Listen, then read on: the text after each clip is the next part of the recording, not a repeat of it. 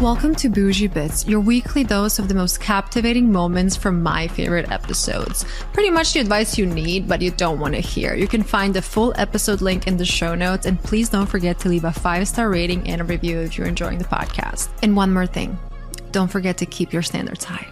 You mentioned wedding planners, which is something that we need to dissect. There's a lot of wedding planners out there. When you're hiring somebody for your special day, give me a few questions you should ask them to make sure that you are a good fit. So before you start talking to wedding planners, you need to ask yourself some questions, because there are so many different types of professionals at different price points, different levels of service. So I'm going to break that down first, and then we can talk about interviewing a planner. So you can go from something as simple as a day of coordinator, which is someone you might hire to start helping you 60 days out from the day of the event. So they'll put together your day of timeline. They are there on the day of the wedding, and they're coordinating all the logistics of delivery and setup. So while you're getting your hair and makeup done or getting dressed and getting ready, you can be fully focused on your actual wedding and not worried about was the cake delivered, etc. So at a minimum, I would highly recommend getting a day of coordinator. That's kind of the entry point, right? Then you have a full planner, and a planner is someone who you might hire 6 to 9 months out, and they're focused on all of the logistics. So they'll help you find the vendors, sometimes help you find the venue. They'll help you manage your budget. They'll help you figure out like the best mix of vendors that work together. They really take on all the operations and logistics of the day. They will oftentimes remind you of payments due to vendors, contracts that need to be signed. They usually help negotiate a lot of those terms on your behalf, right? So they become the full planner logistics. The next tier up is an event designer and planner. And that's when they actually creatively run point on that. That can be everything from the overall aesthetic, the vibe, the florals.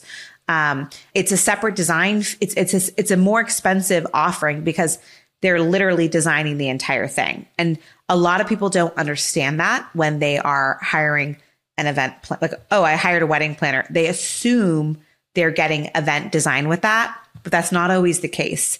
And so that's really something that you need to like think about.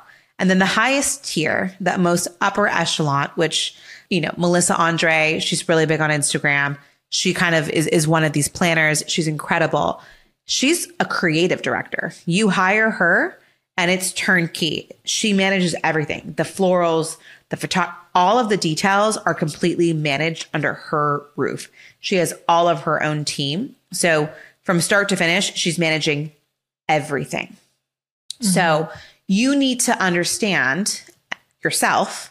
What kind of planner are you? What kind of help do you want? And then start there, right? Okay, I want to be involved. I want to get my hands dirty. I have some budget that I want to allocate.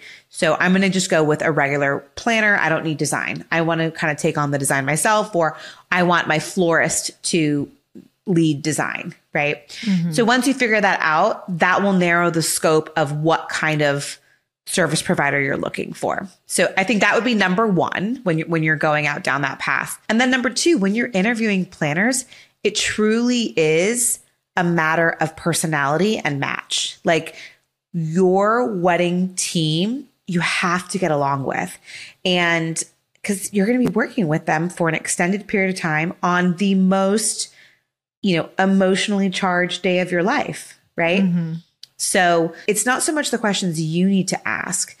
It's honestly, these planners usually have it down to a science on the questions they will ask you in their screening process. Because it really is a two-way interview to see if you're a fit. They don't want to work with a bridezilla either. That is correct. And also, like, honestly, I joke about this, but it's a real thing. Like, there is, you know, a pain in the ass fee. Yeah, I really think there is. When someone finds that, like, oh, they're going to be really difficult, you know, they're like, all right, my prices are gonna, I'd rather not, they'd either say no, thank you, or it's not worth pain in the ass fee.